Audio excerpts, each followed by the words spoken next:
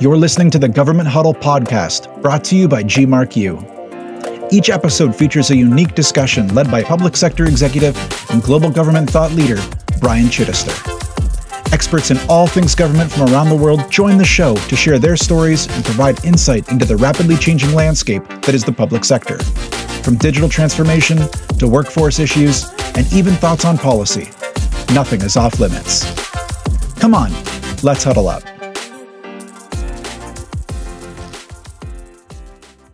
The entire growth of kind of what we'll call modern computing through emerging tech and everything else isn't done via RFP. If you watch the growth of Salesforce from 1999 onwards, I look at all the channel companies. There's 222 of them that are now in the decade of the ecosystem, growing by triple digits. These are not companies that are waiting around for $1 million RFPs from governments. Their entire business and their entire valuations are based on pilots. And there's this magical, I call it the $30,000 pilot. That's how they won every single deal. They're not looking to win that multi-million dollar Jedi project. They're looking to get into a director level person and win that $30,000 step in the door. And their whole business model is based on land and expand. And so that's kind of anti-government procurement who wants to issue the larger, more complex, well thought out request for information, request for proposal, that whole process. And it's less inclined to let empowered lower level people go out and be a little bit rogue, a little bit shadow, and do a little bit of A/B testing. Welcome back to the Government Huddle podcast, guys. I'm your host, Brian Chittister. This episode is going to focus on the channel, partnerships, and ecosystems. And the good news is the channel is growing and full of opportunities. The challenge is that major changes are coming that will disrupt the channel and managed service providers' business model. Recent research shows the world economy is being worth about $86 trillion. Business and government IT spending makes up about 5% of that, or $3.5 trillion, spent on IT and telco. Currently, 64% of the tech industry spending flowed through the channel or indirect sales. But by the end of the decade, only 33% of money will flow that way, which is a massive disruption. The IT spending pie is destined to get a whole lot bigger, doubling in size to $7 trillion by the end of the decade. But the size of the channel slice will stay stagnant around $2.2 trillion, as marketplaces and direct will grow much quicker than right now. So what are some of the trends that will account for this massive change? And where should you be looking instead? Well, my guest today is going to help us with that. Jay McBain is currently the Chief Analyst at Canalys, focused on channels, partnerships, and ecosystems. He has over 25 years in the space, and prior to joining Canalys, he held the same role for Forrester. He's an accomplished keynote speaker, author, and innovator in the IT industry. He's been named to the top 40 under 40 list by the Business Review, a top 8 influencer by Channel Partners, and a top 8 thought leader by Channel Marketing Journal. And I couldn't think of anyone better to have on the show to cover this topic. So let's jump in. Jay, welcome to the show. Thanks for joining me today. Well, thank you so much for having me. Excited. Want to just start out with a recent quote you gave stating, "The next decade of the channel ecosystem will be pivotal as the technology industry undergoes a major transformation." Help us understand this. What transformation do you see happening over the next 10 years?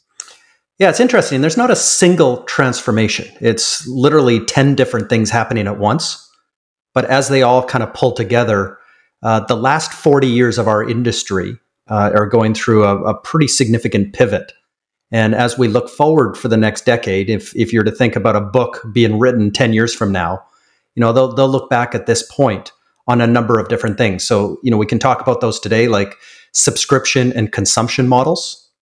And that's pretty straightforward when you think about businesses and how they are transforming themselves. But when you think into the public sector and governments and some of the legacy of how they procure and provision and things like that, they're pretty big changes. This move into marketplaces, where 1/3 the US economy now runs in marketplaces, and what that means and the investments going into those spaces. Thinking about buying behavior. And we know on the business side of things, enterprise side of things, a lot of consumer level things like how you buy a car is now becoming how you buy hardware and software and services and other types of things. And then taking the public sector and governments and education and healthcare and everything else and overlaying into some of this new consumer behavior as it links to marketplaces and as it just links to psychology and behavior, and the new customer journey and everything else becomes pretty interesting. But I could go on and on and on, but there's all kinds of changes that are having a ripple effect. Let's stick with marketplace for a second. You've predicted that kind of by the end of the decade, there's going to be 20 leading marketplaces that are going to take 80% of marketplace opportunities. That's a massive chunk. Tell me why you see this change happening, and what can governments do right now to be prepared to take advantage of this shift? Because we all know governments don't move quickly. So if it's a decade-long change, they probably need to start now to get ready for what's coming, right? Yeah. So at Canalys, my research firm, we looked at about over $3 billion last year that just went through, public cloud marketplaces. Think Microsoft and AWS and Google and Salesforce, et cetera. Looking ahead a couple of years, by 2025, that's going to be $25 billion. Talk about something growing by triple digits.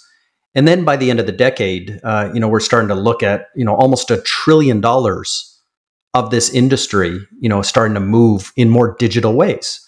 And so many governments, by the way, for a long time have had e-commerce and electronic payments and everything else. What's different here is that, how you think about technology in layers. The average, for example, SaaS, software as a service type of deal has 7 layers to it. So you don't just buy Salesforce or ServiceNow or Workday or Marketo or NetSuite. You think about the 6 other ISVs that are part of that and how you provision and procure that, especially when the vendor themselves are investing billions of dollars into their own marketplaces. They're building out all the elements, things like enterprise credits, for example. So, companies envision selling to, let's say, the Bank of America and selling them $10 million of credits, where they can roll up a lot of their purchases and take advantage of extra discounts. And then obviously have the advantage of having everything in one place, kind of stamping out rogue or shadow IT and rolling up discounts that they wouldn't have got unless they did, bring that all into kind of a central place. So the governance, the predictability, the compliance, all these things that governments are looking for, are starting to be delivered by marketplaces at scale. So it's going to be interesting to see how that plays out. Do you think those 7 layers of the cloud deal on average, do you think that comes from a shift around value-based, because they're really looking at what the outcomes are, and it just so happens that it's a pull-through on other technologies as they're looking to accomplish their mission? Is that why you think it's become so complex in that way? I think there's a number of things at play. The last time I counted, there's about 35 million different elements, depending, on the buyer themselves, the industry that it's going into, the geography that it's going into, kind of the sector segment of the market. Today, there's not just hardware, software, and services. There's 250 categories. So again, you don't just buy security. There's 7 layers of security and 17 layers below that. And then there's the delivery model. Whether it is true software as a service, it's delivered as a managed service, it's delivered as an integration service. There's about 16 different types of those. So that's where there's just so many permutations today. The way I like to think about it is, when you acquire, let's say, a platform, for a particular function, a business function, let's say, even within government, you start to think about paving the last mile. And when you think about channels and partnerships, that's what they've always done from, decades ago, is paving the last mile. And if I happen to be running a municipal government up in Rochester, New York, I can buy one of these global massive platforms, but there's literally entrepreneurs down the street that are building out applications for me in my very specific geography for my very specific use case. So in the past, I might have had to hire big integration SI type of firms to go build me custom software.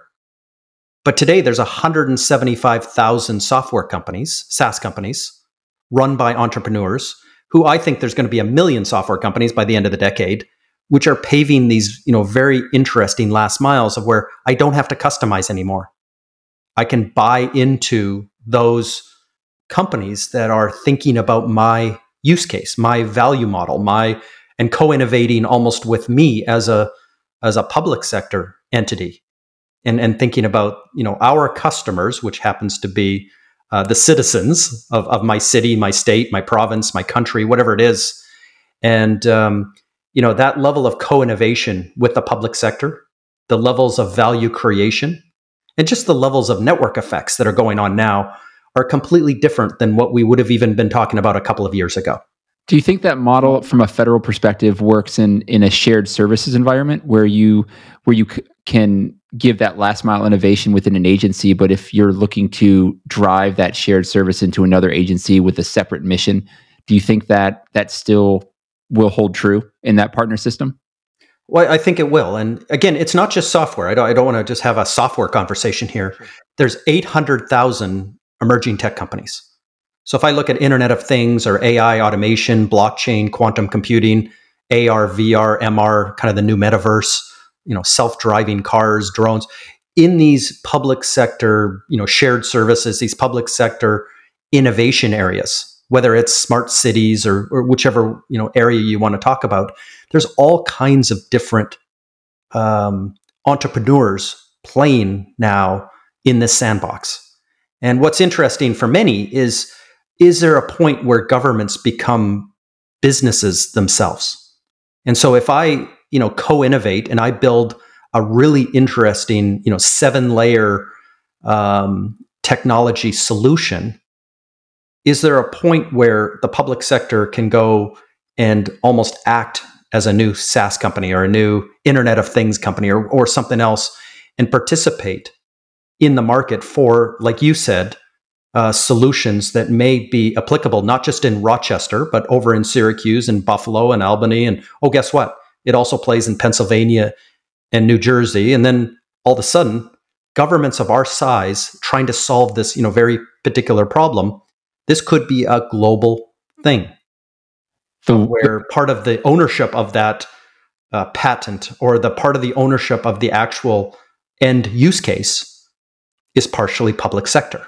And it kind of opens up a whole can of worms there. But this is the type of innovation garages that we're seeing today. The use case that comes to mind right off the top of my head is OPM in the US, where they were building out and also reselling to other government agencies a onboarding and hiring model based on use cases because government is so complex around that. So I think it's absolutely a possibility. When we take a look at the kind of the proliferation of marketplaces over the next decade, it kind of leads me into another thought where you've talked about the importance of orchestration and the growth that could bring to companies. Do you think the expansion of these marketplaces is going to be directly related to the importance of that orchestration because there are so many players and the ability to integrate and deploy? Yeah, absolutely. So orchestration at a high level, an ecosystem, by the way, doesn't come from business. It obviously comes from natural environments and things and lots of moving parts. And the thing about an ecosystem is there is no center of gravity. It's not celestial where everything rotates around a sun, whether that be a large government or a large firm like a Microsoft or an AWS or a Salesforce or something. So in that world that it's not linear, ecosystem orchestration, which again, is millions of different moving parts, and to kind of orchestrate that into some end value is critically important. And there's a lot of people competing for that orchestration type of role.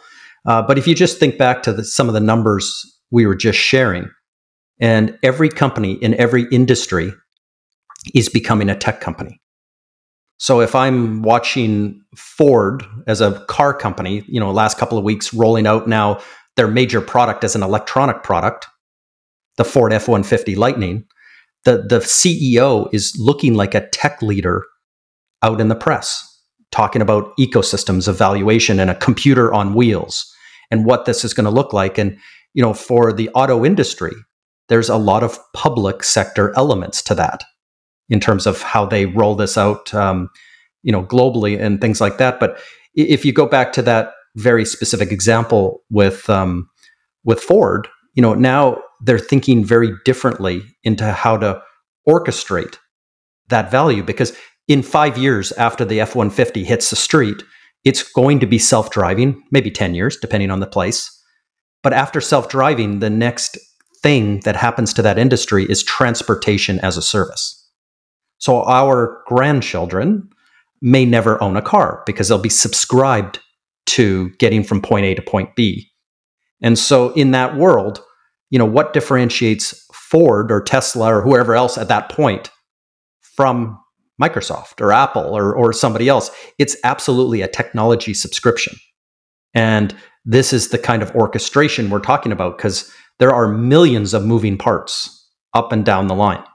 Is that, so one of the predictions that you had for 2022 was talking about the ecosystem orchestrator becoming the new trusted advisor. Is it because of the impact that they're going to have? That's why they're going to have to become that trusted advisor moving forward? Yeah, and I don't think there's ever a single trusted advisor anymore. For 40 years, we always talked about this idea of a single throat to choke, or that single trusted advisor. Again, in an ecosystem, there's too many moving parts, in the millions. And when you multiply them together, it's just beyond comprehension of the amount of things going on. So it's not like, in this case, a tech company vendor or a car company or a pharmaceutical company or a bank or insurance company, whether it's highly regulated by government or not, there's no single trusted advisor. But again, there's layers of it. And when I mentioned the competition for orchestration, there's obviously a large distribution and wholesale network in every industry that thinks, for decades, they put together the pieces and parts, the hardware, the logistics, the capital and credit facilities and things. So they think that they are maybe the heir apparent with transformation on their own to becoming much more valuable to the end customer.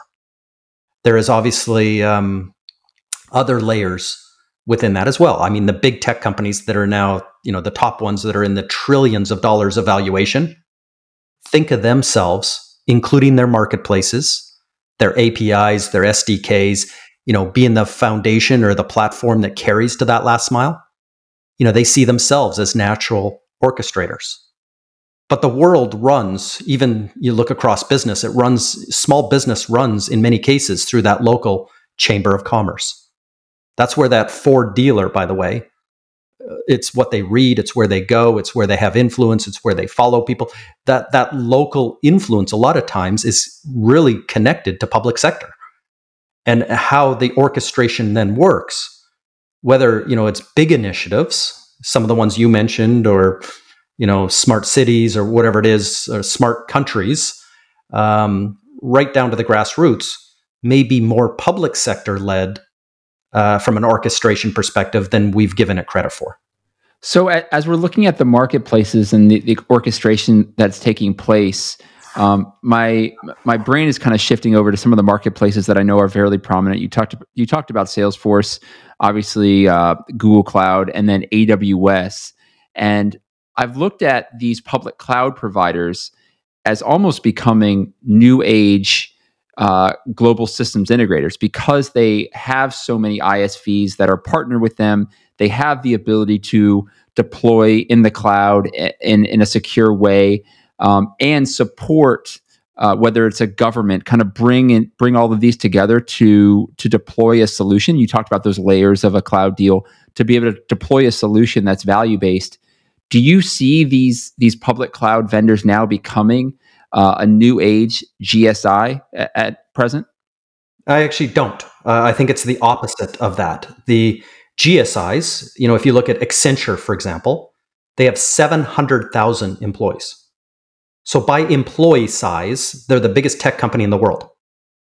And through all the G20, the big GSI top 20, the Deloittes, the PwCs, the Capgeminis, all the way down the list, they have hired each like 100,000 plus people during the pandemic. So it is arms and legs.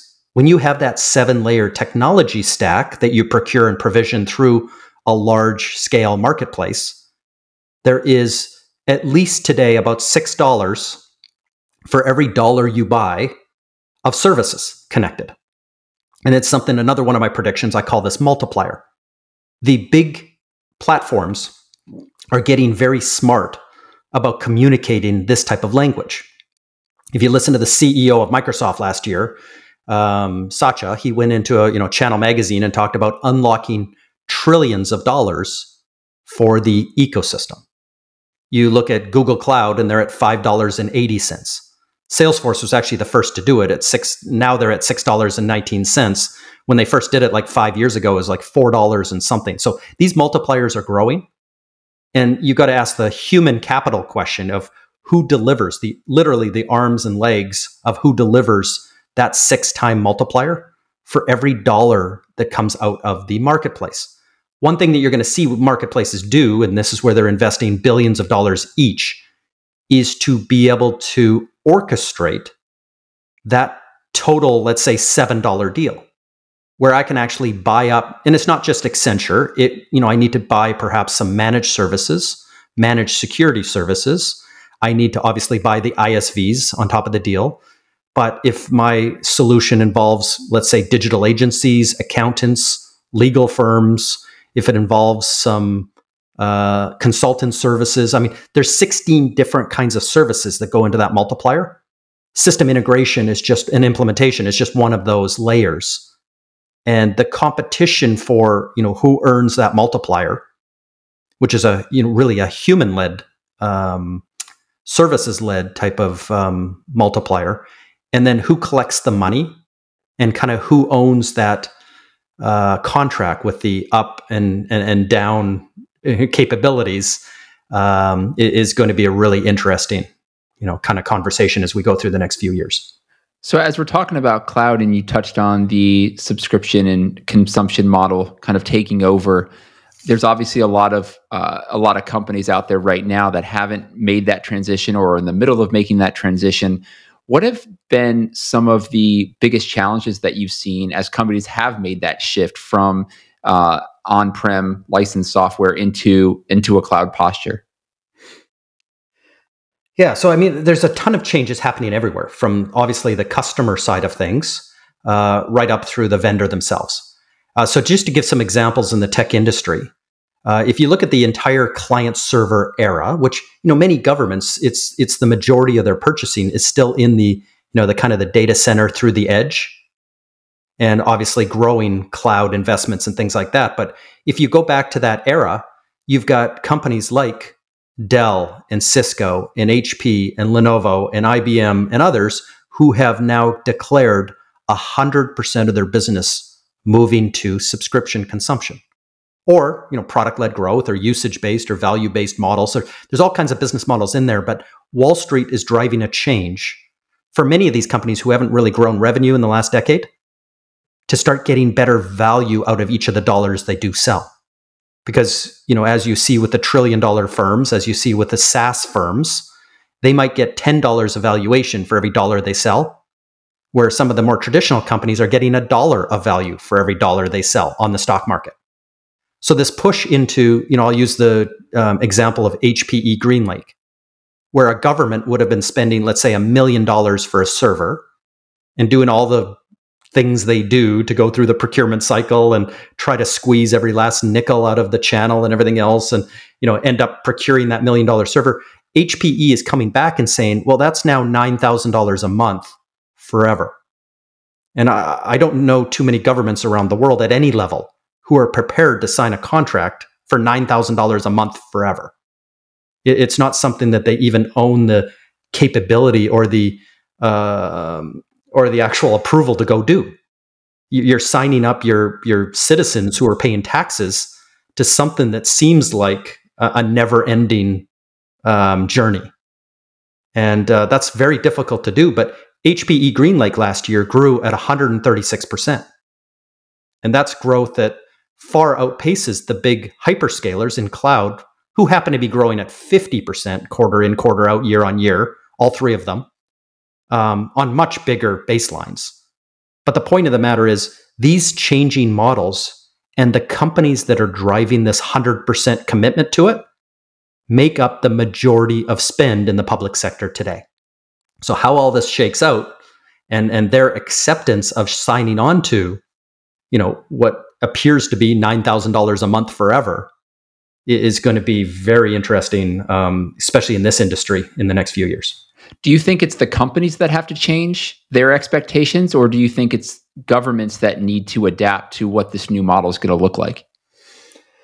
Well, this will be the fun thing to watch, is the customer, in whether that's, enterprise, small business, or, government, education, medical, wherever you are as a customer, are moving slower than these companies would or the investors would like them to move. Partners as well. There's millions of partners now in the tech space, as everybody's coming in, are also slower to move because their customers are slow to move. So what these vendors want, and obviously what's capable of selling, are going to be divergent for probably most of this decade. The fact of the matter is, though, that the more public sector that is going cloud, whether infrastructure-wise, software-wise, up and down, or even into emerging technology, is going to be in a subscription model. And so what today is a low percentage of spend, will grow and grow pretty significantly each year. So they're each going to have to look at these models and then have to bring in the more expensive hardware and data center type of infrastructure at the edge, from PCs to mobile to all the pieces at the edge. They're going to have to start rethinking everything. And as companies are producing these monthly fees, they're going to have to get much better at what those contracts are, what the breakage is, what the risk, the compliance, the governance of all this spend is. Because in the end, you have to serve your customer, which happens to be the taxpayer citizen. You have to represent them well, that they're not signing a bad contract, or they're, you understand what getting out of, whatever you sign up for, the long-term costs and risk to doing that.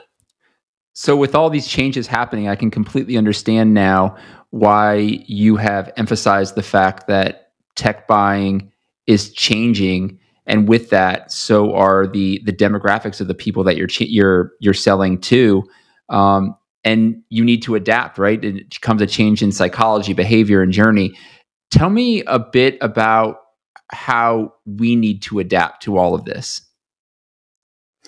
Well, I think it's always I always like to think customer first. I mean, there's 100 different ways you could start this mental journey.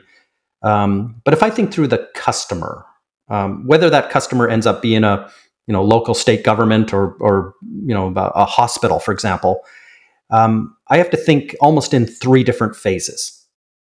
So if I'm a vendor trying to sell, if I'm a partner trying to represent and be part of that multiplier, I have to think about, now we know much more about the journey than we did even a few years ago. We know that in this kind of consumer behavior, it almost looks like when you're buying a server, when you're buying a firewall, when you're buying software, it almost looks today like buying a car. And if, I remind people the last time they bought a car, there's about 28 moments on average that you went through. You go and watch some YouTube videos, you go and look at social media, you talk to your neighbors, you talk to your friends. We can kind of measure how you took 62 car companies and 365 brands of cars and narrowed it down to something that you could actually go and configure and price and quote, download the invoice price at the dealer, get the back end rebate. So you were so smart after those 28 moments. You were smarter than the salesperson at the dealership ever would be. And you probably knew within $100 what you're walking out of the dealership with as a deal.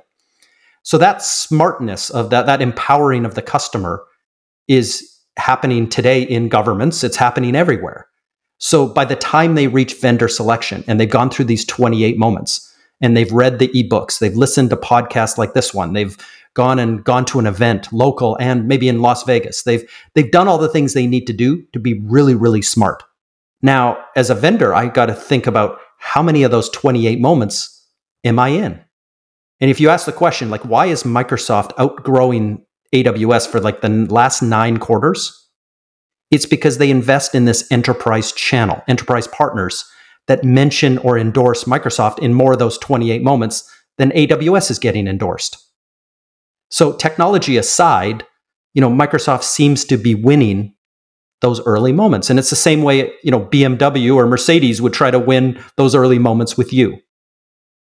And so when you're at that point of selection, vendor selection into procurement, now whether the money flows indirectly through a partner, it flows into a marketplace, it flows kind of more traditionally direct, whichever way the money flows isn't as important as it was yesterday, because that money's now flowing in a subscription. So it's only really the first 30 days with the customer. And so now all the fun starts, which is phase 3, which is for every 30 days, I need to make sure that my product is being adopted. If I don't adopt it, if I sign up for Netflix and never watch it, there's not going to be too many months I look at my credit card and don't cancel it. And the same thing here. If I buy that $9,000 server and we never fire it up and install it and everything else, how many months am I going to look at that $9,000 before canceling that service? So adoption, getting it further integrated and sticky. In the consumer world, it's habit forming. How many nights do you go home and turn on Netflix during the pandemic? But it's also upsell, cross-sell, and enrichment. In a subscription business, for example, as a vendor, you are not looked at anymore for revenue or profit or customer sat, the things you've been measured on for 100 years. You're measured by subscribers. You're measured by new subscribers this period, this quarter, and you're measured by churn rate, retention rate.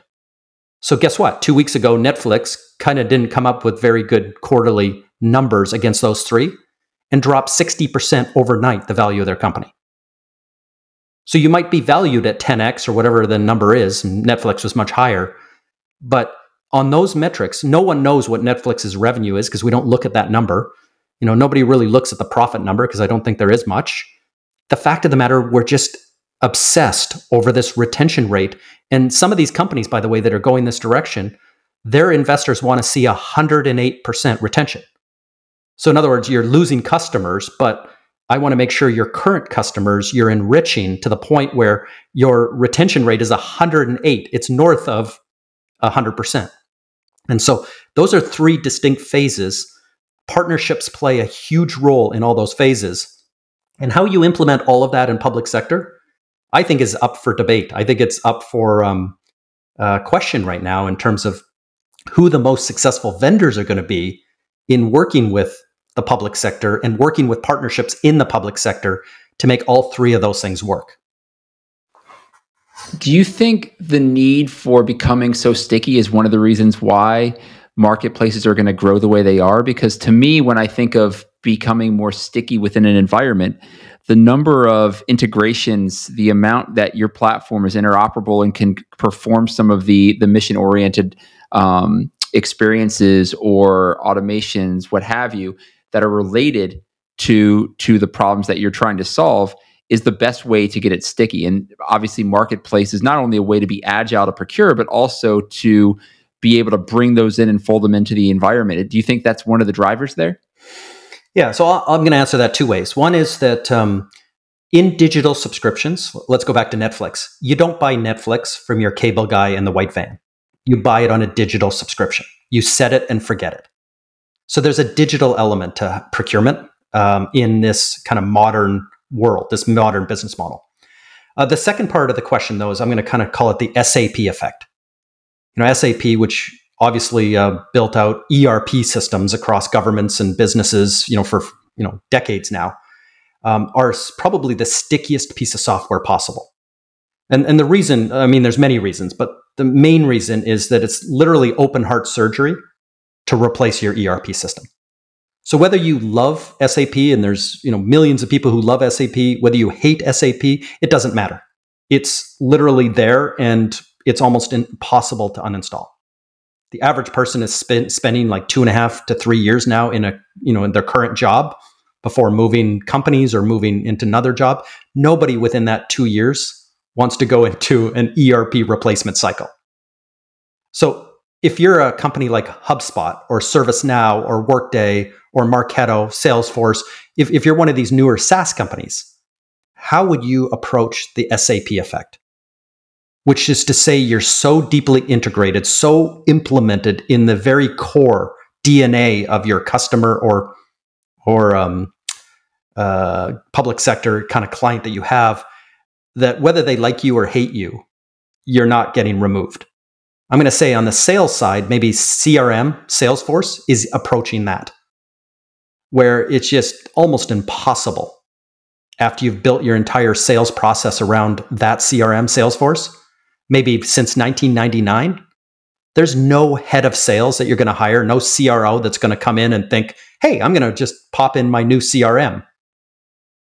You got to work with what's there. Like no chief financial officer is going to come in and say, hey, let's switch out SAP for Oracle as an ERP. It's just not going to happen. And that's the degree of stickiness, whether I'm in software, whether I'm in hardware, or whether I'm in services that I want to achieve. So then how do organizations, in your opinion, because I think a lot of people are going to have opinions on this, how do organizations go about working in those type of environments, navigating those type of environments? If you're a government, if you're trying to have a conversation with a government agency who has deployed an ERP system to that degree, how are you successful in that environment? As a vendor, you're really looking at those three things. One is adoption.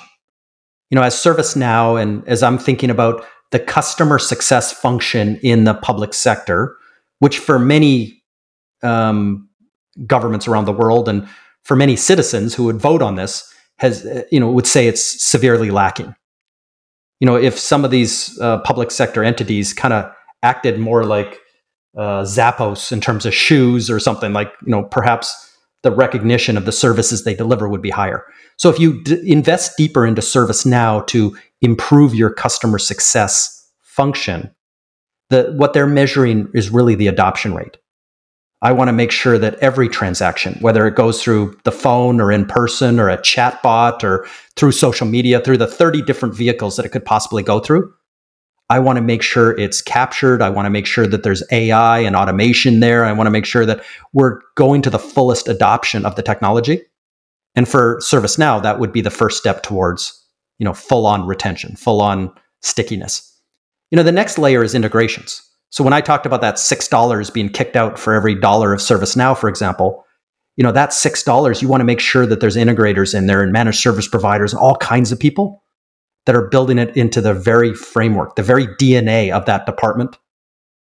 And, making sure that really the business logic around what they're delivering, you look in the workflows, you look in the processes, all of those levels of automation, if they become built inside that platform and, basically, built inside to the point where you can't extract processes and workflows to another platform, that's the stickiness factor, number 2. And then number 3 is just that ongoing upsell and cross-sell. Each of these companies are obviously making acquisitions. They're adding technology each and every release. And to get that department to buy more and invest more and lean in more, especially at adjacent layers, that becomes a trick. So if I invest in, for example, UCaaS, Unified Communications, but I do that in a way connected to ServiceNow, that makes them even more sticky. So now I'm not just replacing the customer success software. Now I'm replacing my phone system. Now I'm replacing my video system, my chat bots. Like I can't go and rip out. It becomes open heart surgery again. It's just so embedded in what we do and the way we move that it becomes untouchable, too big to fail. When especially in government, we know they don't procure that way either. So it's one issue by one issue, and it becomes too challenging and daunting for them to, like you said, to rip all of it out across procurements and do that. So it makes total sense. Yep. Before I give you a chance to give some final thoughts, because we've covered a lot here, one last question I have for you is, you've touched on a lot of things that show that this environment is obviously changing. It's being disrupted to some degree. How should governments adapt to these changes, especially from a procurement perspective? Yeah, so there's one big change that we haven't talked about, is the entire growth of public cloud, the entire growth of the SaaS industry, the entire growth of kind of what we'll call modern computing through emerging tech and everything else isn't done via RFP. If you watch the growth of Salesforce from 1999 onwards, if you watch the growth of the Marketos and HubSpots and Eloquas of the world during the decade of marketing, I look at all the channel companies. There's 222 of them that are now in the decade of the ecosystem, growing by triple digits. These are not companies that are waiting around for $1 million RFPs from governments. Their entire business and their entire valuations are based on pilots.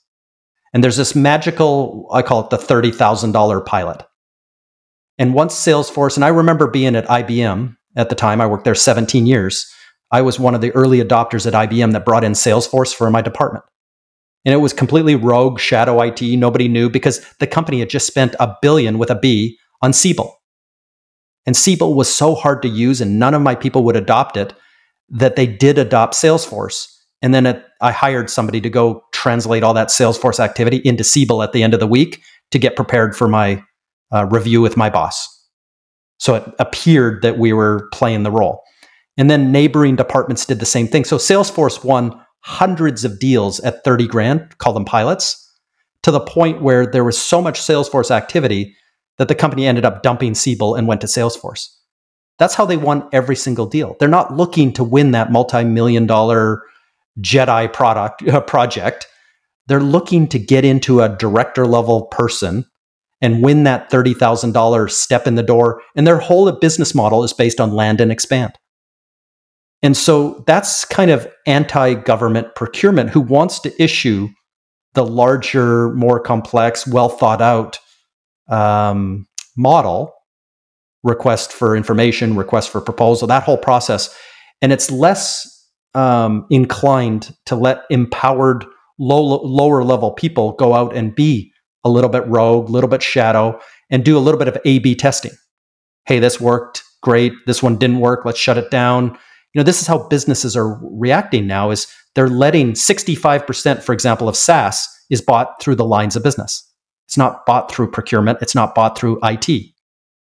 And in that case, it's being bought by the business leaders that should be leading the technology. They're spending 51% of their time now on technology instead of the line of business that they're supposed to be running. So that's the part that's going to shake out here this decade in public sector. If they're open to that $30,000 pilot and open to this fact that it may never result in $1 million or multi-million-dollar or multi-billion-dollar type of engagement, it's just going to roll up 30, 60, 90, 120. All of a sudden you're paying $1 million. All of a sudden you're paying 10 million. But that's the natural flow of technology today. Makes complete sense. Jay, we've covered a lot. I appreciate your time today. Any final thoughts you want to leave with the audience? If I were to choose a decade to live in and to work in this environment, this would be the one. Because, almost every morning we wake up, thinking about a damage report and, all the different movements that are happening. It just makes this kind of a fun thing to watch. And obviously a huge opportunity for all of us as well. When things change, that's when the biggest opportunities arise. And it's harder to climb into something that's been established for 40 years. It's easier to get in at the ground floor, at the grassroots of something new. And when I talk about entrepreneurs and hundreds of thousands of software companies and almost 1 million emerging tech companies, public sector clients that are now open to innovation, co-innovation, and value creation, they're looking for the network effects. This is just fun environment to be in, no matter what you do for a living. And the opportunities are boundless. Great. Hey, Jay, thanks again for the time. Really appreciate it. Really enjoyed the conversation. Thank you so much. This has been the Government Huddle podcast. You can check out more episodes of the show by heading over to govexec.com/podcast or wherever you access yours. And feel free to connect with me on LinkedIn or Twitter @ChittisterAB. Thanks for listening, guys. Bye for now.